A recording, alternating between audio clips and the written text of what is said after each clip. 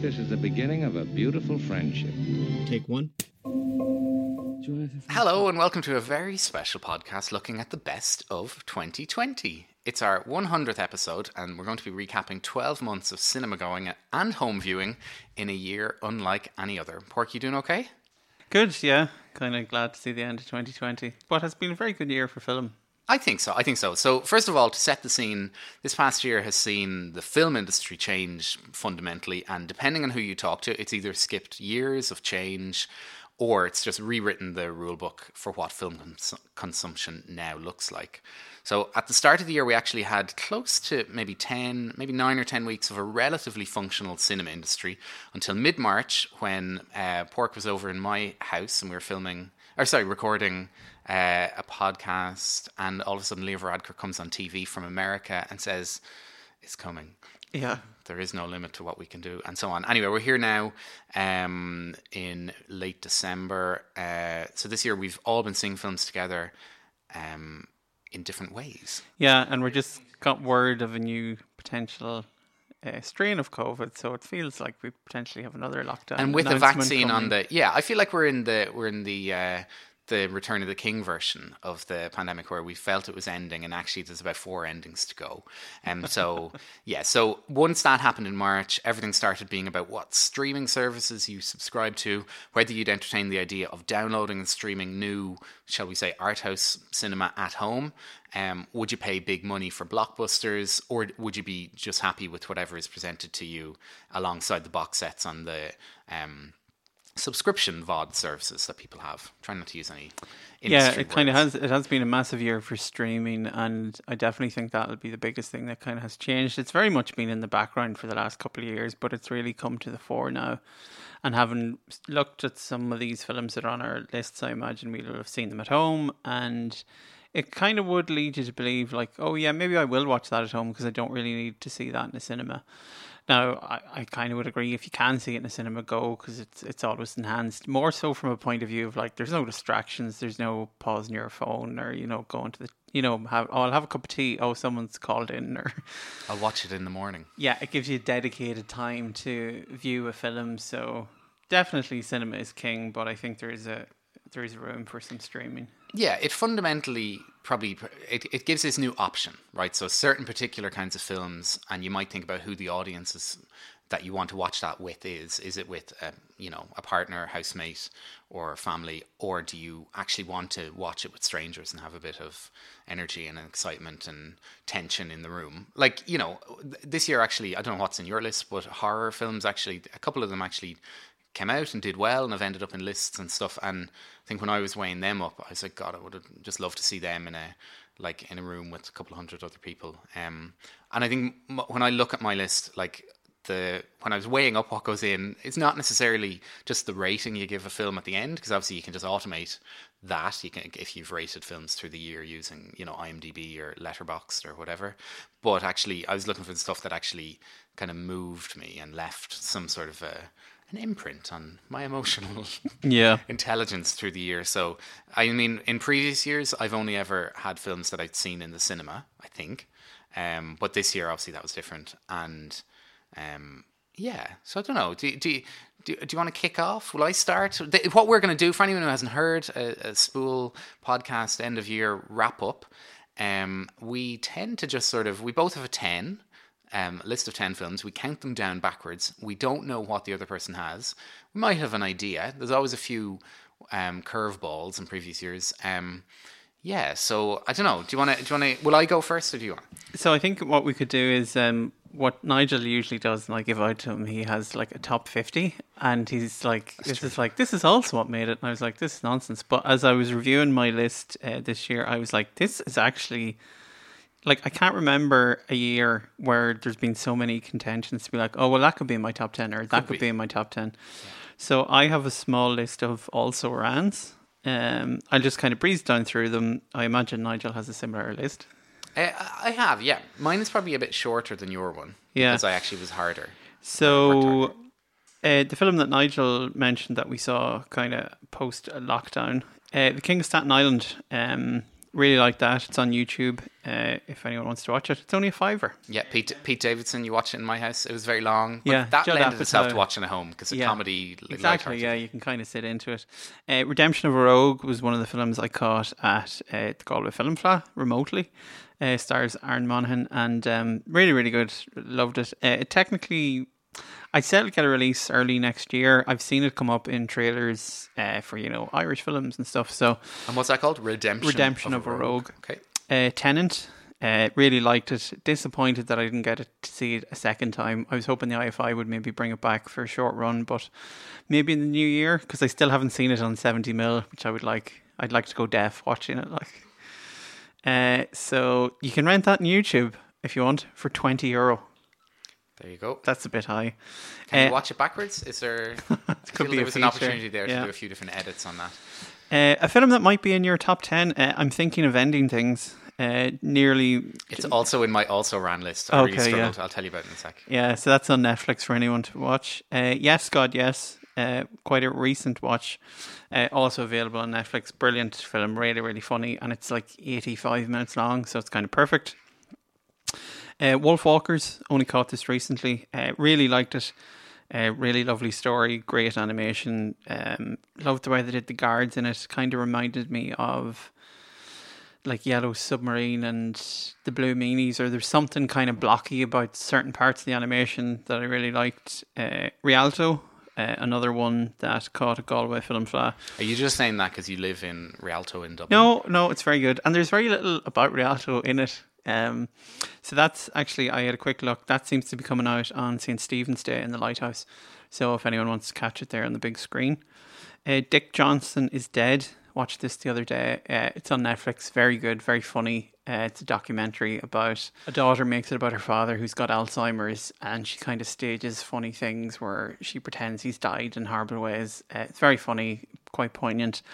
And then Onward, which is on Disney Plus, totally passed me by when it was on cinema. Quite a nice story. So And it was one that did it come out for like a week in the spring, or the Yeah. midterm break, and then it was still there when they reopened, and they had to, yeah. load So those are kind of my also rans this year, but also quite a solid B list, I think. yeah. Just on the Onward thing, Onward is not in my list because I haven't seen it, but the new Pixar one, Soul, is all there for Christmas Day. It's been on loads of lists already. Okay, despite, I didn't think anyone would have seen it, but obviously some people have gotten a preview of it. But it's Christmas Day, isn't it? I think. Yeah, 25th. Yeah. Yeah, so still to see it, so it's not in contention, and I haven't gotten to Wonder Woman yet. I'll go to the cinema and see that. I kind of wondered why. I don't think it would need to be in this list. Why is it not in the Lighthouse? Do they have a row with Warner Brothers or something? Who knows? Yeah, I would have felt they could have gone a bit wider with it. Maybe to bring the wrong kind of people in. I don't know. So yeah, I don't have as many maybes in mind, but Miranda July's Kajillionaire is there. Did you get to see it? Oh, I did. Oh, so it might be in your 10, okay. Charlie Kaufman's I'm Thinking of Ending Things, which Porrick already mentioned. Sofia Coppola's On the Rocks. Bill Murray and Rashida Jones, just in a kind of father-daughter film, which I think was really good. And then Rocks, which is on Netflix from British director Sarah Gavron. Which It's on my to-watch list. Yeah, I it's saw just it pop up in a few end of year really lists. good, good film about a teenage girl who kind of has to mind her younger sister, I think, after her mum kind of just disappears, and like this kind of gritty social realism kind of thing. But the reason I kind of weighed up between it and another film that's not 100 miles from it in terms of British cinema, which is my number 10 segue into it, which is Lynn and Lucy. So it's a gritty kitchen sink British drama from a filmmaker making his first film, Faisal Balufa, who I'd never heard of, but he'd done lots of shorts apparently. Came out in the summer and was one of those that you'd hear about on podcasts throughout the summer, but our cinemas remained closed. So it's a story of a friendship collapsing, two women in their 30s, one of whom has a teenage daughter who obviously had that daughter when she was really young, and then her best friend who has just had a kid, and they're both in bad relationships. They're both coming kind of from poverty, but they've got each other's back, and then tragedy strikes and their friendship kind of collapses as Lynn has to kind of she transforms a bit through the film as her confidant, her best mate, but then all of a sudden she gets a job like in a hairdresser and suddenly becomes a bit of a gossip and lets her friend down, but then maybe for good reason and all that. But it's just very good, solid. You know, when you're watching a good, gritty British film a few years ago, I think we had stuff like A Selfish Giant in there, some of those, that kind of gritty kind of and is feel. it anywhere? Ken Is it Loach-y. available anywhere to watch? Yes, so it's this is the one thing we've both reminded each other that we have to mention in the podcast today, where these films are. So Lynn and Lucy is available on the Sky Store, BFI Player. I think it's another one on YouTube. It's out there for rent and purchase. So not on the IFI Player or Volta, which I continue to be a bit baffled by what's going to be where they are. in Ireland. Yeah, I know the IFI Player has grown immensely from where it started, but yeah. What's your number 10? My number 10 is a film from way back in January called Queen and Slim. Oh yeah, that could nearly have been in my in-between Yeah. list. Didn't get to see it in the cinema though, so Yeah, really saw it in the rated cinema, really Right. liked it. Don't know if it got much award buzz kind of at the time. Seems to have missed out. Yeah. Yeah, it's directed by Melina Matsoukas, and it stars David Kaluuya, who plays Slim, and Jodie Turner-Smith, who plays Queen. And it starts really innocently. They're kind of on a first date in a, mom and pop kind of restaurant, having different conversations about kind of being black in America in the current day. And then it all kind of goes wrong when they are pulled over by a cop. They then have to go on the run, and then it turns into this almost like Thelma and Louise road movie where they're just constantly ahead of the police. Their story garners notoriety in the media, and it becomes a thing where the whole country is talking about it, where you have people who are for them, against them. As the year went on, it became, I think, more and more prescient, Good word. and really, really enjoyable. Just great performances in it. Definitely one that's kind of stuck with me over the year, even though I saw it back in January, and would probably watch it again over the break now. Really, really enjoyable. And it's available on YouTube to rent. Yeah, I used YouTube for the first time this year for films over Halloween. I was just like, I can't find these, and I'm kind of... It's just nice to pay like a $5 and then, it works. Yeah, no, and it supports everything, and you're a convert. No dodginess here. But look, I think we've always said that if you give people, it's like with music streaming. No one liked downloading a zip file for an album. Like once a product like Spotify or Deezer or whatever was presented to people as an easy way to legitimately support an industry, people adopted it. So I think we've sped things up a little bit, where the film industry has kind of realized, oh, okay, actually people will go down this route if legit ways are presented to them. But yeah, my number 9 is a horror film, Relic. So I don't think you've got haven't to see seen Relic this yet, but I've seen it come up in a lot of people's lists. Yeah, so this is on IFI at home. Oh, cool. Or not IFI Player. That's a different product, I realise. That's the archive free service. I only noted that. So IFI at home, and it's another one that's on Google Play Store, YouTube, and all those places. So I mentioned on a previous podcast where I wasn't sleeping great in the autumn. Or I was sleeping really well. I was just waking up really early. Maybe that's a better way. When you tell people, I'm not sleeping great, they're like, oh, I'm so sorry. I'm like, no, I'm tired. I go to sleep. But then I wake up, it's like 5 a.m. So one of these days, just after the clocks had changed around Halloween, I was up at about 5 a.m. and I was like, I might just watch something. So I decided to watch I'd watched a start of this the previous evening, and then it's like, I'll just finish it. Anyway, it's an Australian horror film. It combines worries about caring for parents and grandparents, the effects of dementia, and a big old haunted house in the countryside. So Emily Mortimer plays a daughter who is kind of trying to hold the family together, but just how they do the haunted house thing is very good. Like the house itself becomes kind of a physical terror, like scary space as it kind of closes in, and rooms, and you lose sense of where you are in it. But the scariest part of it all is the fact that dementia is kind of hanging around the back of it. And I'm getting Babadook vibes off it. Yes. No? Yeah. A similar tone. Like it's serious horror. Now, I I didn't get to see The Invisible Man because, again, I wanted to see that in the... Is that on your list? No, actually, No. it was very good, but it was... I see it's come up in lots of people's lists. Yeah. But it was almost like an unenjoyable experience, which is kind of weird. It's so tense watching it, where I was just like, I'm really glad this is this over. year, yeah, I think you're right. Like that, at the beginning of Relic, it's not enjoyable to watch, and like the PS4 game that has won loads of awards this year is The Last of Us Part 2, which is just basically a cinematic experience, but it's about life years after like a pandemic has kind of ravaged everyone, and they've kind of got zombies, and it's brutal and violent, and like most of the criticism for that game came from the fact that this isn't what society needs now. We need to be a bit kinder, a bit more gentle, a bit more fantasy. So anyway, that's Relic, and that's available in all those places to rent. That's my number 9.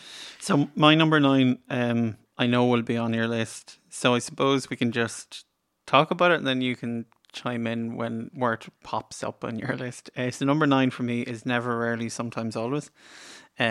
Saw this. It's available, I'd say, at the moment on Sky now TV, now movies.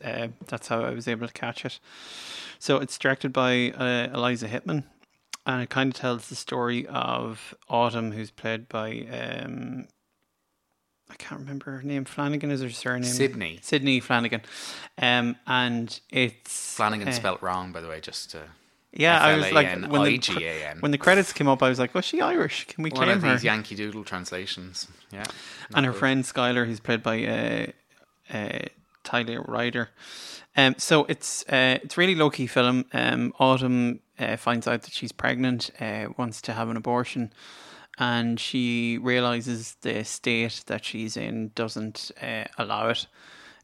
So she's going to have to go to New York. So she's not necessarily that young, right? Is she no, 17? I'd say she's 17 potentially. Yeah. She's just shy of 18 because if she was to go, so she is able to have an abortion where she is, but she would have to get parental consent. Oh yeah, in Pennsylvania. Yeah. So she's like, I'm not doing that. So she goes to New York, and they kind of take the bus, and then it's kind of you see the practicalities of the procedure, and kind of she finds out when she gets there, not to give too much away, that like it's not going to be as straightforward as she seems. So then she kind of has to stay in New York for longer than she thinks. So you kind of get this quite bleak depiction of how, while it's available, how difficult it is to get this procedure, and which there's a strong argument that if she is a minor, maybe that's... Yeah, it leaves it really open. Like, I'm not advocating. There's no way, kind of, and that's what it's just quite a simple. Like, here's a story. We're big fans of America, so kind of you get to see the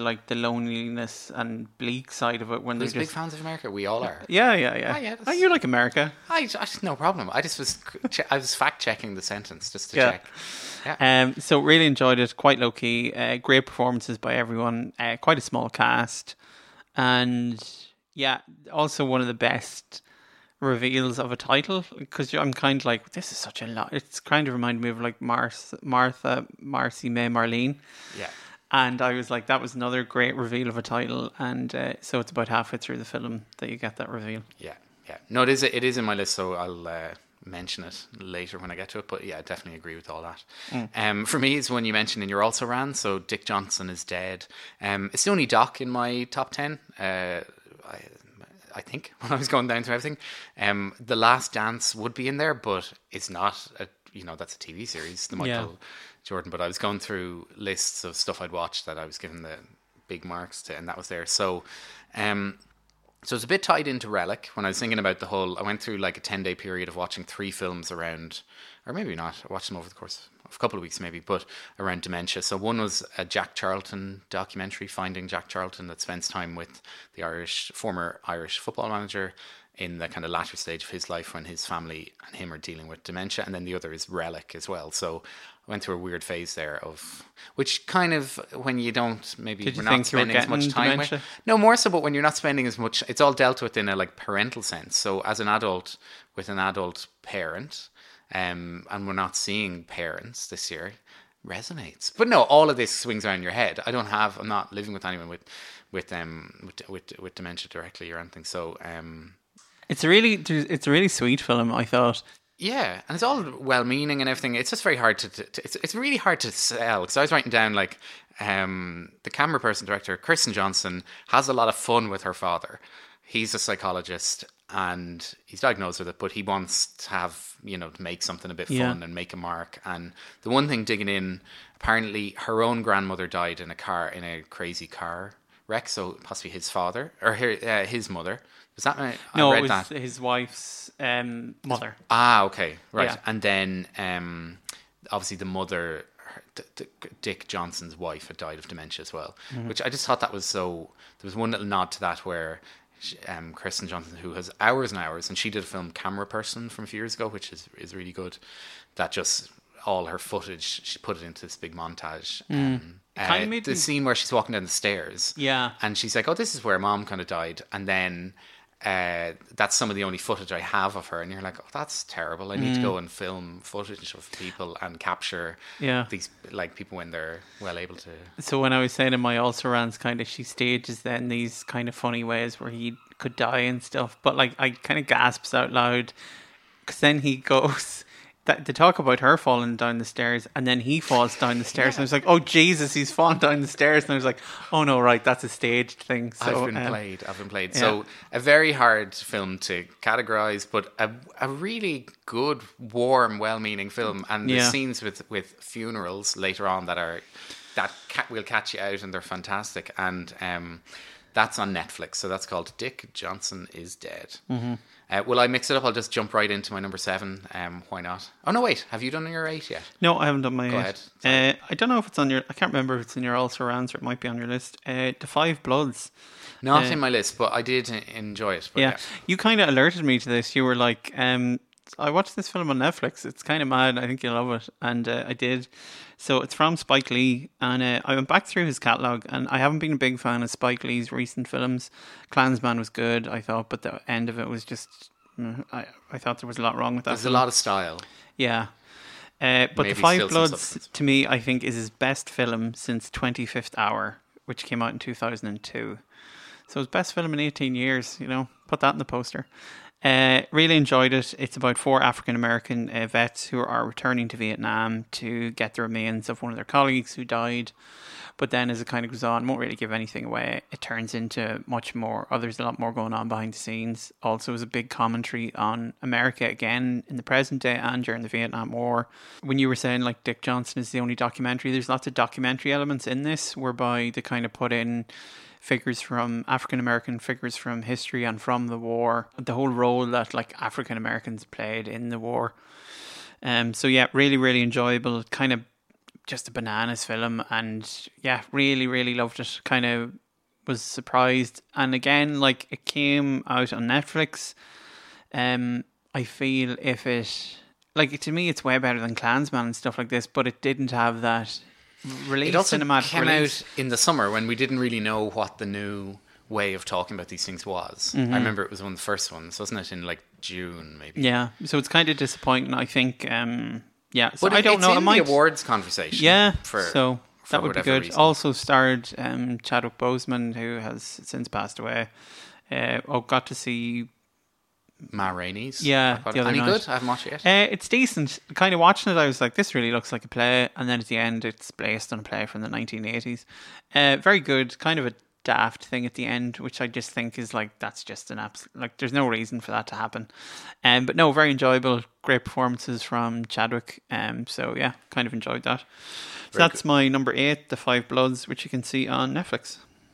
Very good. And then I'm trying to think, didn't Spike Lee also do the David Byrne American Utopia concert film that has just come out this week, but I feel that's meant to be very good. Right. And just a capture of that gig, but I haven't seen it and you haven't seen it. But No. I think it means he's actually had a very good year amidst all the other stuff. But even in interviews in the summer, I remember listening, I was painting our front wall when he was doing an interview back in June, and he was like, I'm never going to the cinema until this whole thing is gone. Like he was, the way the industry didn't know how to talk about the theatrical experience. He was just like, no, I'm not going near anything. I'm staying, he actually was he was like, no, Netflix has saved, the fact that this is on Netflix has saved it, because if he was trying to put a film out theatrically and then he said he would he alluded to the fact he'd struggle with having to do that to put people in danger by going to the right. cinema. Okay, that's you very know, good. like, so there's a weird, maybe Netflix paid him to say that.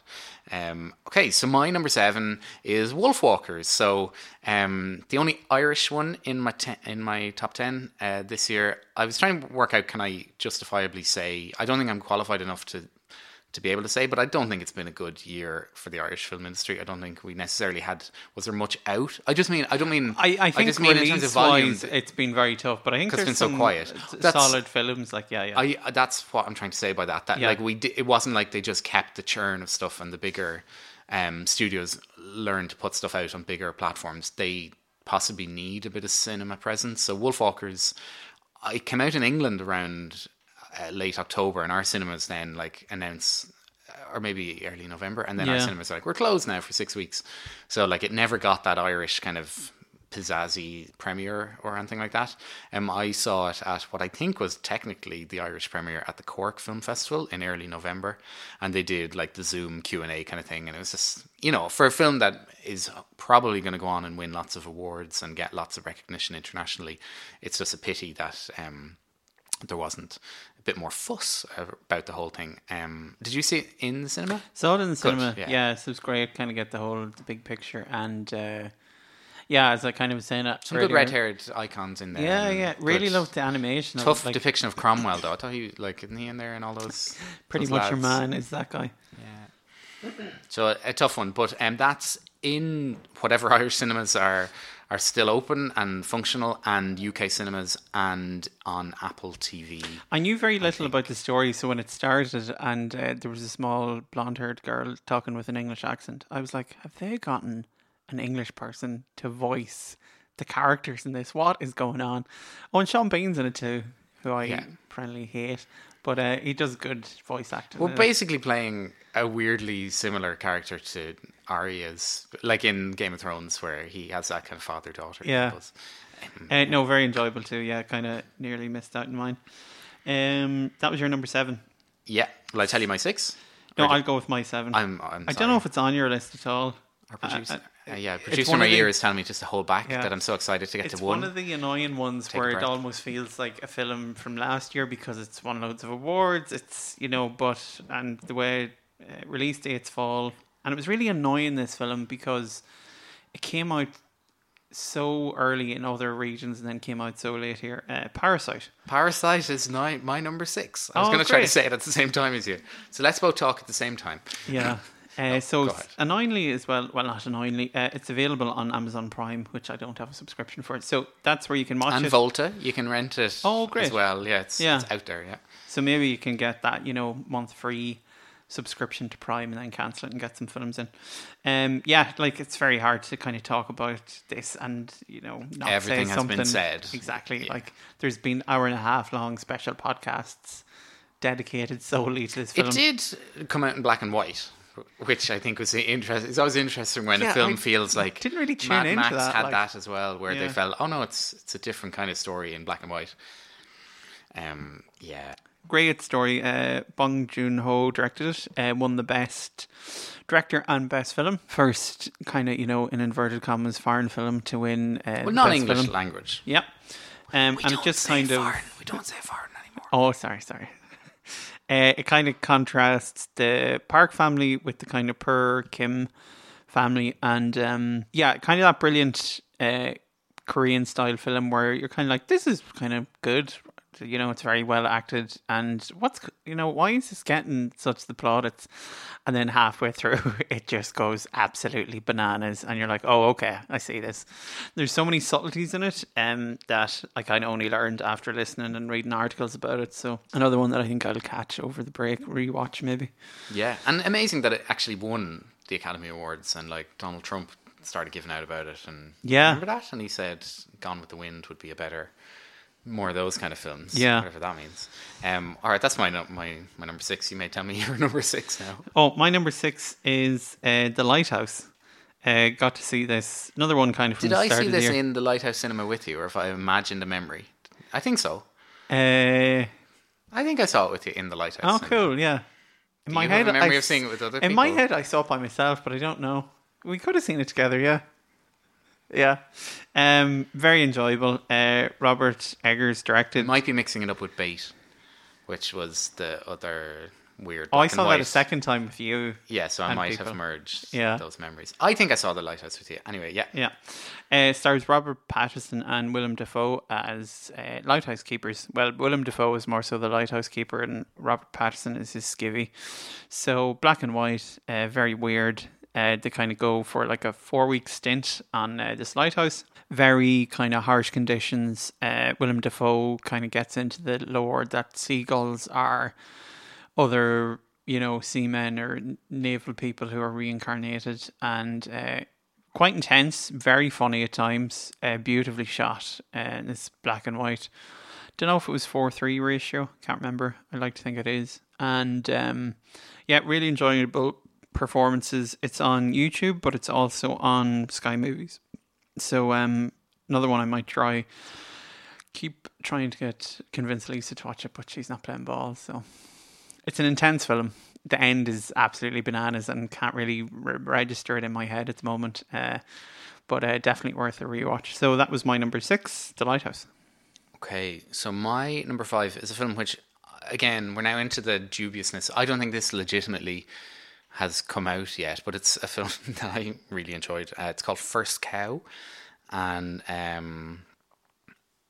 so this was midway through the year. This was in loads of lists and things like that as like the best films of the year so far. Kelly Reichardt is the director. It's kind of an old time Western film, but about like, colonialism, civilization and on blah, blah, blah, but done in a very good way. I don't really want to, the Indian, sorry, or the native Aboriginal. No, I said people. indie.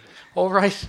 Yeah, no, they're, Aboriginal, very low key. Native people, First Nations people of North America. It's not like when I mean indie, it's not. I know exactly what you mean. Yeah, very. The Searchers, like.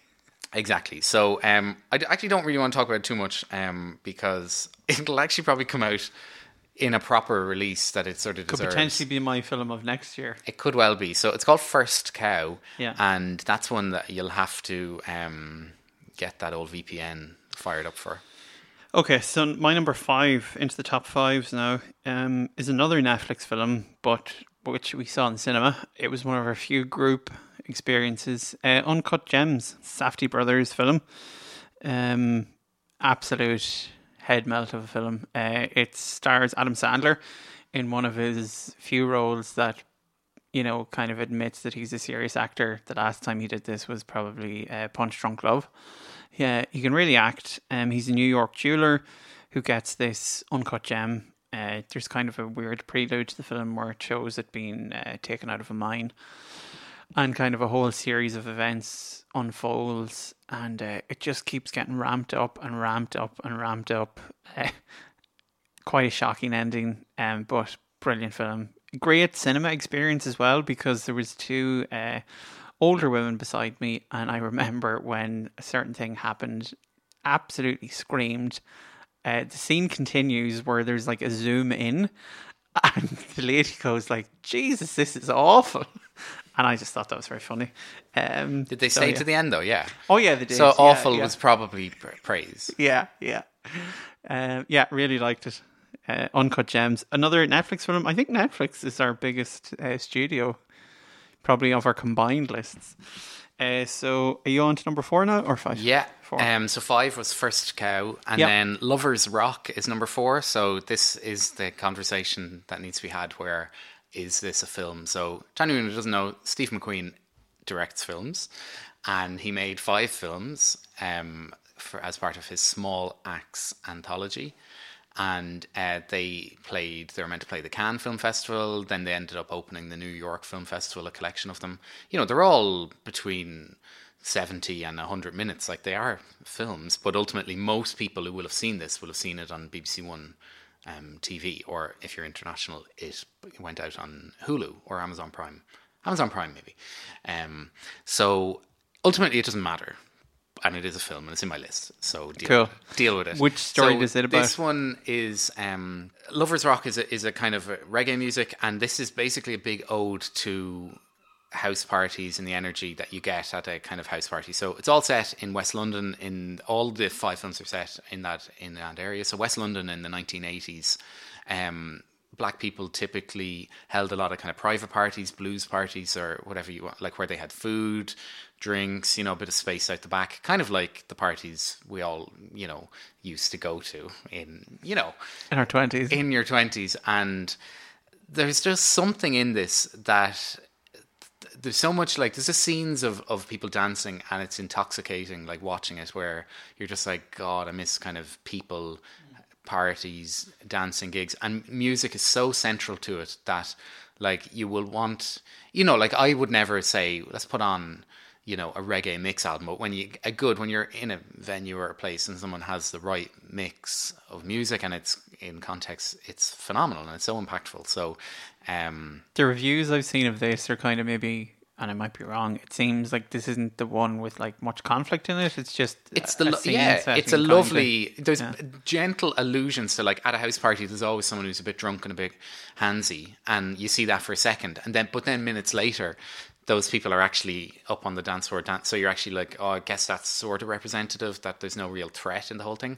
Race isn't really part of it. There's no police presence, because all the other ones all have question marks around them. So I just like this quote. I'll just read it out because this person writes it better. So this is on vulture.com. I can't remember who wrote the review. Apologies.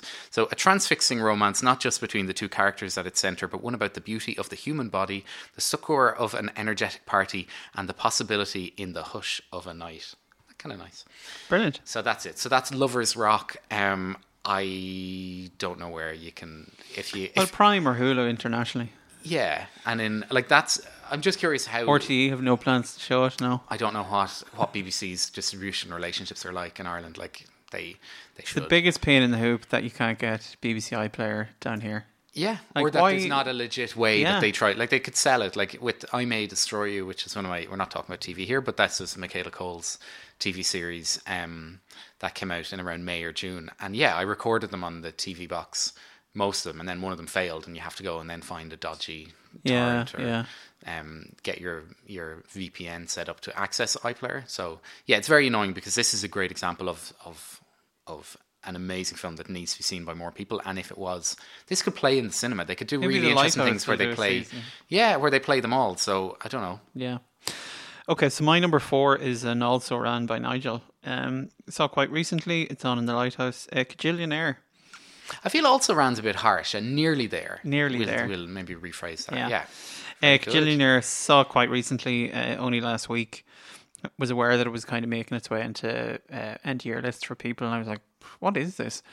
So it stars Evan Rachel Wood as Old Dolio, which just kind of makes me laugh saying that. And she's the daughter of Richard Jennings, and I was trying to look up the mum's name in it, and it was kind of quite hard to find her on IMDb. Apologies.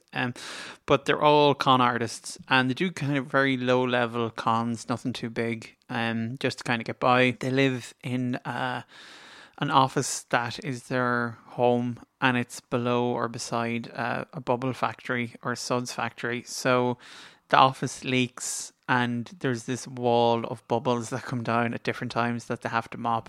It's incredibly odd, but like has a good story in it. Which is in the trailer. Like, there's a few, some of the best visuals, because it's not that visual of a film. Like, there's loads of cool stuff in it, but the cool scenes and the limbo scene to not be seen as they get in is in the trailer as well. Like, and then kind of about 20 minutes in, Gina Rodriguez comes into the film, and the parents kind of bring her in as a new person to help them scam and do different things, and then it kind of brings up all this parental issues where old Dolio feels like the parents have never really been parents to her. Kind of frictions start happening between the family, and it all starts to come apart. Amazing dinner table scene with the parents and the daughter. Fantastic ending. There's one point in the middle where it goes a bit bananas, where there's lots of earthquake throughout it, and they're in a restroom, and like stars start appearing, and I was like, oh, is this going to be the direction of the film now? I was like, brilliant. This could be one of the best films ever made. This is really poor Sally. But it kind of comes back to reality. But when I saw that, I was just like, oh yeah, brilliant. Yeah, it's very playful, I think. Yeah, so really, really liked it. It's still on in the Lighthouse. I'd say it'll come to like Voltaire YouTube quite soon as well. So it's Kajillionaire, and it's directed by Miranda Julie. Would highly recommend. Yeah. Into Nigel's top 3. I think July. What did I say? Julia. Apologies. That's okay. Mark Kermode also absolutely hated it, which I thought was funny. Yeah. No, I really did like it. Like, I thought it was just good fun. And I don't know, did you ever watch or see any episodes of Jane the Virgin? But that's who Gina Rodriguez is. Oh, so playing okay. against type, like, it's, Yeah. you know, but she's cool in it as well. Yeah. Yeah, so my number 3 is a film you've already talked about. Never, rarely, sometimes, always. So I think you've pretty much covered everything that sort of clicked with me in it. I think just nice to see a film about dealing with, you know, women making decisions and stuff. I kind of had an unanswered question in it, but maybe I was just reading too much into it, whereby it's alluded at the start, you know, there's kind of boys who are kind of making fun of her, but like part of me wondered, like her mum seems really sound, but the father figure in it, like, is that your dad or is it your stepdad? And also, is he actually the father of this baby? Because there's a certain scene where she's going to sleep and is a bit hesitant, and like there was part of me in my head where I was like, is he actually the dad? But I don't know, you know. Yeah, I don't remember. And just the way some of the questions are asked in the survey thing, you kind of get the impression that she may have been raped or something like that. So, yeah. Yeah. So that's my number 3. And that's on all those VOD platforms, as you talked about. What's your number 3? My number 3 is my only horror of the top 10, Saint Maud. Again, saw quite recently. It's a fantastic film. It's about a nurse, an end of life palliative care nurse called Maud, and I think the film is set in Wales because there's a certain scene, and it sounds like, oh, I thought that was Italian, but I think it's actually Welsh. And by looking up the person who plays Maud, I'm going to pronounce this wrong. It's like Murford Clark. And it's got 2 D's at the end. So I was like, that sounds like a Welsh name. So she is kind of very religious. She kind of feels that she is trying to convert the people who are dying and that she's taking care of, just to making sure that everything is good with them, you know, that they've ticked all the boxes and squared all the circles with God. So the patient she's looking after at the moment is Amanda, who's played by Jennifer Thiel. And it's directed by Rose Glass. Real slow burner. Like, the film is only about 90 minutes, and for about the first hour, it's like, there's something weird going on here. Certain things start happening, then there's a real jump out of your skin, terrifying moment where it was just like, Jesus. And from that moment to the end, it's just kind of really full on. Really, really well directed. There's lots of nods to older horror films in it, I think. So the character that she's looking after, Amanda, used to be a ballerina dancer. So to me, there's nods to Suspiria in that. There's definite Exorcist vibes in it. And in tonally as well, we were kind of like, this is a bit unnerving. And then certain things happen and you're like, okay, this has gone to a whole other level. Did it come out after? I know it's in cinema now, and like, I had every intention to see it in the last 72 hours, but you know, there's always a line in the sand where you're like, right, I need to just wrap up and work out what my best films are. So I will see it in the next few days, but I'm not having it now. But it's in the cinema now. Was it there I think for Halloween? Like, did they link it in? Is it beyond a Halloween? I think it technically came in maybe in November in the UK. It got a release then, but kind of with Wolfwalkers, same vibe where like here was just shut down. And it's only in the cinema as well, which I admire. You know, fair play to them. That's the strategy they've done. But when the cinemas I was looking at, so in Santry and the Savoy Cinema, you're just like, it's here, but you're not publishing any times. Can I buy a ticket? Is your cinema even open? And then I tried to ring them. They were all closed. And I was like, right, I'm not meant to see this film right now. Yeah. Because it was in the Lighthouse Cinema in Dublin at ridiculous times that just didn't work. Quite odd. Yeah. But well worth getting to see, and if you can, is it a 5-star? Are you at the rate of 5 stars? Kajillionaire was 5, Maud was 5, and your next 2, and my next presumably, 2 are 5. Unless you're truly inverting the. So that was strategy. My number 3, Saint Maud. Yeah, very good. So, and mine was 3. So we're heating up there now. We're probably getting into the into the business end of the countdown. And it was, I think, as I was getting to this point, and I was like, right, I know my top 3, and I isolated them, and I was like, right, any of these on any given day could be the film that like clicked with me the most through the year. But yeah, like as you say, my top 4 were all like 5-star films in my head, so I could rotate them any which way. yeah. You know? So I don't know if you've seen this, but number 2 is Portrait of a Lady on Fire. No, yeah, I remember you speaking quite highly of it when you saw it. A great lesbian French film, and so I unfortunately one of the regrets I have from this year is that I didn't actually get to see it in the cinema. So it was a home watch from in the summer. Would love to see it in cinema. If they do a thing, any of the cinemas do a best of the year, like bringing back some of the films in case you missed them. I'd imagine this will be in there, but.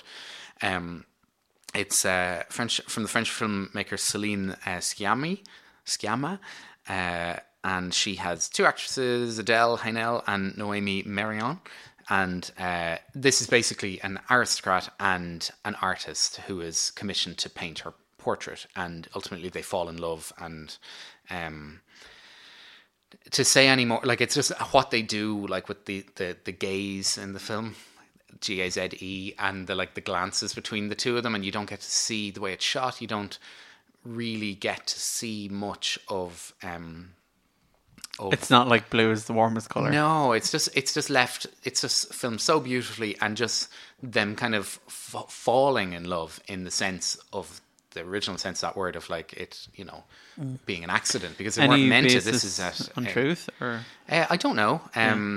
But just some of the visuals from it, I think it's definitely the most visually beautiful film of the year, and so much of it has just been etched into my brain because it's near the sea as well. So it's a bit like, it's just, when the opening, when you see the portrait artist arriving, she's coming off this tiny little boat carrying her big canvases to go and fall in on this. Like to go and do this commissioned work. Like it was a proper undertaking to go and do some of this work in France. Is it in French with subtitles? Yeah. So the tiny bit of trivia that I have for you. Yeah, pass. No, you should definitely watch it because it's amazing. Yeah. But the director was one of the writers of My Life as a Courgette. Remember that film? Oh, wow. Years ago? Very good. So Céline Sciamma was one of them. And you didn't see a film from a few years ago, Girlhood? No, nothing to do with boyhood. But do you remember Girlhood from 2014? No. So another, just a kind of coming of age, a bit like Rocks, if that kind of thing of just teenage girls finding themselves. You should also watch that. So that is my number 2. And if I'd seen it in the cinema, it could nearly have been my 1. But yeah, we'll see. So your number 2? My number 2 is another home watch from Netflix, Peanut Butter Falcon. Yeah. Really, really loved this film. Didn't include it in my list. That could easily. Really, really liked it. Yeah. Cool, because I wondered, I was like, is this going to be Nigel's number 1? But I'm going to try and guess your number 1. I'm faking the number 1, yeah. Yeah. So Peanut Butter Falcon, it's really sweet story. Stars Zach Kotzhagen. And he's kind of a young guy. I'd say maybe he's in his 20s or something like that. And he has Down syndrome, and because of his situation and where he lives, there is no place for him to go, so he basically has to just go into like an old folks care home, which is really sad, because he's just like, he has all the old folks like him, but it's kind of unfair. It's just like, you shouldn't be in here, It's not challenging him or educating him or working, like developing him. It's very much just like... Yeah, so he's a mad wrestler fan, which is really sweet, and he keeps watching this wrestling video and wants to go and meet his wrestler. So he kind of escapes from the old folks' home, and then kind of goes in this adventure and bumps into Shia LaBeouf, who plays Tyler, who's also kind of on the run. It's kind of revealed in playback or in flashbacks what he's on the run from. And the two of them kind of form this uncharacteristic friendship and kind of are like, right, okay, we'll go and try and track down this wrestler guy. And yeah, really nice story, kind of like a modern day, and they even allude to it at different times, kind of Huckleberry Finn, where they're kind of down south trying to escape from the law, and Dakota Johnson is Zach's care worker who is kind of helping track them down. Yeah, really nice story. Resolves itself really nicely, and yeah, really worth looking and checking out. It's also on Netflix. So Peanut Butter Falcon. Yeah, I enjoyed all the wrestling elements to it because Yeah. Jake the Snake Roberts was in it. Yeah. And yeah, it was good. This year I watched more wrestling than ever before. I think we're taking comfort in, like, you Yeah. know, lowest. I don't really have. I'm really struggling to guess what your number one could be. Oh, unless you haven't mentioned Tenet yet, but I don't think it could be Tenet. That's the only thing that's popping into my head. Have you any idea what my number one is? Yeah, so I'll tell you. Well, first of all, I think your number one could be Mank. I won't look at you. And my number one is Uncut Gems. Oh wow, brilliant, great. So, my note I wrote last night was just like, remember this? So January 2020, I think it was the only, as you say, collective group cinema experience, like packed, like weekend night, maybe Saturday or Sunday night in the cinema. And if it was our only film experience, at least it was a really good one, and it has sort of stuck with us. So unrivaled tension and drama abound here as Adam Sandler. He's a diamond, rare jewel dealer, lots of debt problems, and I think you've talked about it a good bit, but just we saw a little bit of the style that the Safdie brothers can bring with Good Time, but here they just kind of crank everything up to 11. I actually don't know much about them. I don't know if they drink or if they, you know, take drugs, but they are on a high energy, caffeine fueled or whatever buzz here in this film. And what I wrote down last night was that it's a film that feels like you're being punched in the stomach as your head is sticking out the sunroof of a car as you're driving down a motorway really fast. That's how I was left to feel it in the best possible way. Yeah. Yeah, and a tiny bit of trivia. Try to guess how many times the F word is used in the film. It's the fourth most in popular cinema history. So obviously there's some. It's Casino number one. It might be. I don't know. Or it could be Wolf of Wall Street. I'm going to say 147. 560. 560? So Netflix have actually cleverly put together a montage themselves of all of them. Oh wow! The Netflix I'll Film be checking Club. that up after. So yeah, so that's me. Number one film of the year. So any guesses on mine? Mank I think was it is not. Mank. It's not actually, not. and I just realised I forgot to include it in. It doesn't deserve to be in there. A big disappointment. I agree with you. I quite liked it. No, I really did. I think I gave it like 4.5 stars, but kind of thinking back over it, I was like, I don't know if I'd watch that again for like a couple of years, probably. Yeah. And really loved it in the time. And it's kind of those ones where I saw it quite recently, and I know I've included other films that I've seen recently, and it kind of definitely bumped Mank. There's just something, obviously, with me, the performances in it were solid. It was but it was a bit kind of clinical, a bit just like, here's a story, here's a formula for what could work with this. So didn't move me. So then, if it's not that, I don't know. Okay, so my number one film is from way back in January. Oh, It's a 3-hour film by one of my favourite directors, Terrence Malick's A Hidden Life. You just do these things for the attention. This is like clickbait. So you've done A Hidden Life. I loved A Hidden Life, and I kind of tricked Lisa into coming to see it, whereby I was like, look, it's Terrence. She was like, don't tell me anything about it. I was like, okay, it's getting really great reviews. I know Lisa hates Terrence Malick. Is it getting great reviews? It got great reviews at the time. From Terrence Malick fan Possibly. message boards. And Boards.ie. Lisa hated The Tree of Life, and I kind of made her go to see that in the National Concert Hall, so it was great. And then when the credits came up, that it was Terrence Malick, there was an audible groan. It's also quite long. I didn't realise it was 3 hours long, so it's very intense. So it's a true life story based on Franz Jägerstatter, who was an Austrian conscientious objector. And you also haven't seen the film, so like, you know. No, I know. I'm just helping. I'm having a bit of fun here. But I did have a career pivot on Terrence Malick after. I liked The Tree of Life, but then I think he has so lost his way I have a bit, seen a lot of those in between films where they're quite experimental and a bit like, so to me this is more a return to form for him, where also it has lots of the Terrence Malick tropes of whispering kind of the moving camera shots. But like there is a very strong story here of conscientious objector during World War II.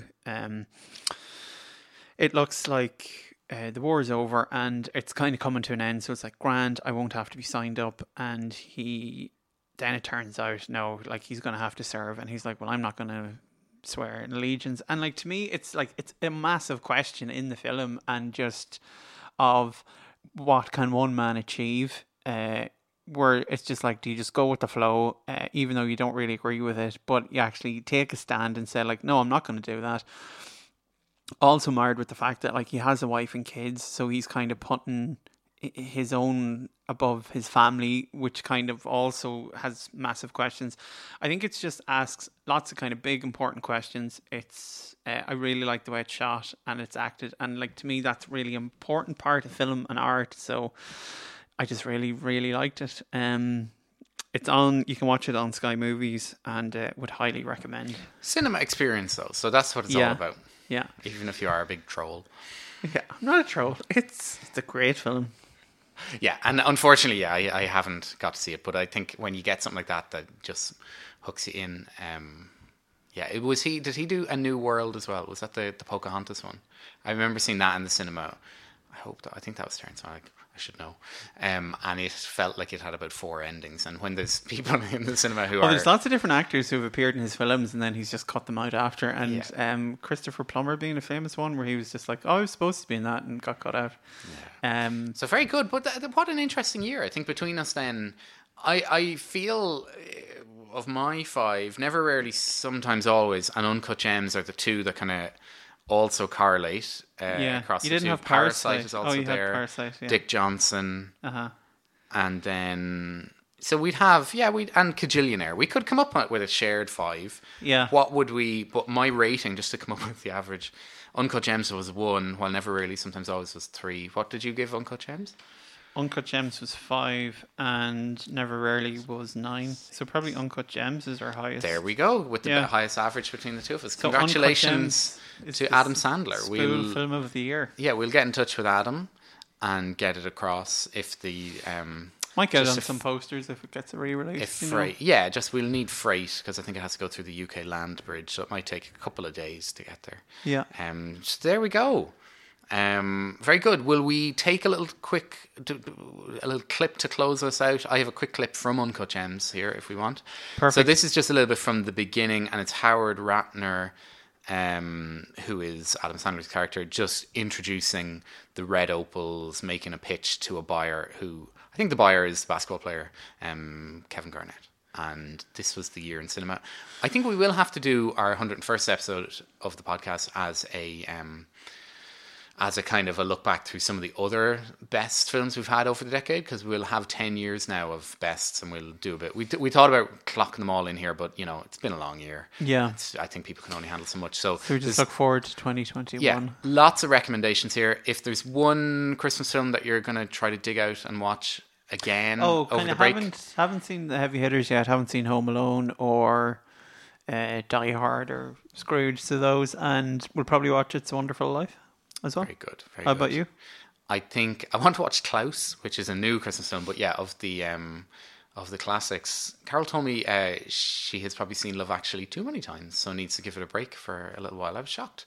I believe she has seen it about 50 times. So that's how many times that film. It's already been watched in this house. Yeah.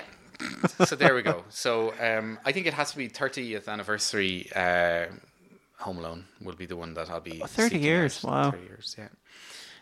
So that's it. So here is a clip from Uncut Gems. It's on Netflix. It is the Spool Podcast Film of the Year 2020. Thanks very much for listening to the year. Bye. Check this out. All right? So these are black Jews, all right? They're stranded in the middle of Ethiopia. It's deep. Stranded? Yeah, look, they got nothing. They don't got cars. They don't got And I'm watching this, and I'm like, what the are these guys wearing? Look, it's on the Torah there. It's everywhere, right? Where do these guys get precious black opals? That's what that is. The black opal? I do my research. These guys live near the Whalo mines, which primarily is red opals, which aren't worth Okay? But these you can't get your hands on these things, you understand? Really? So look, I say to my son, how do I get a hold of these guys? And I managed to track these guys down. I buy one from them. Holy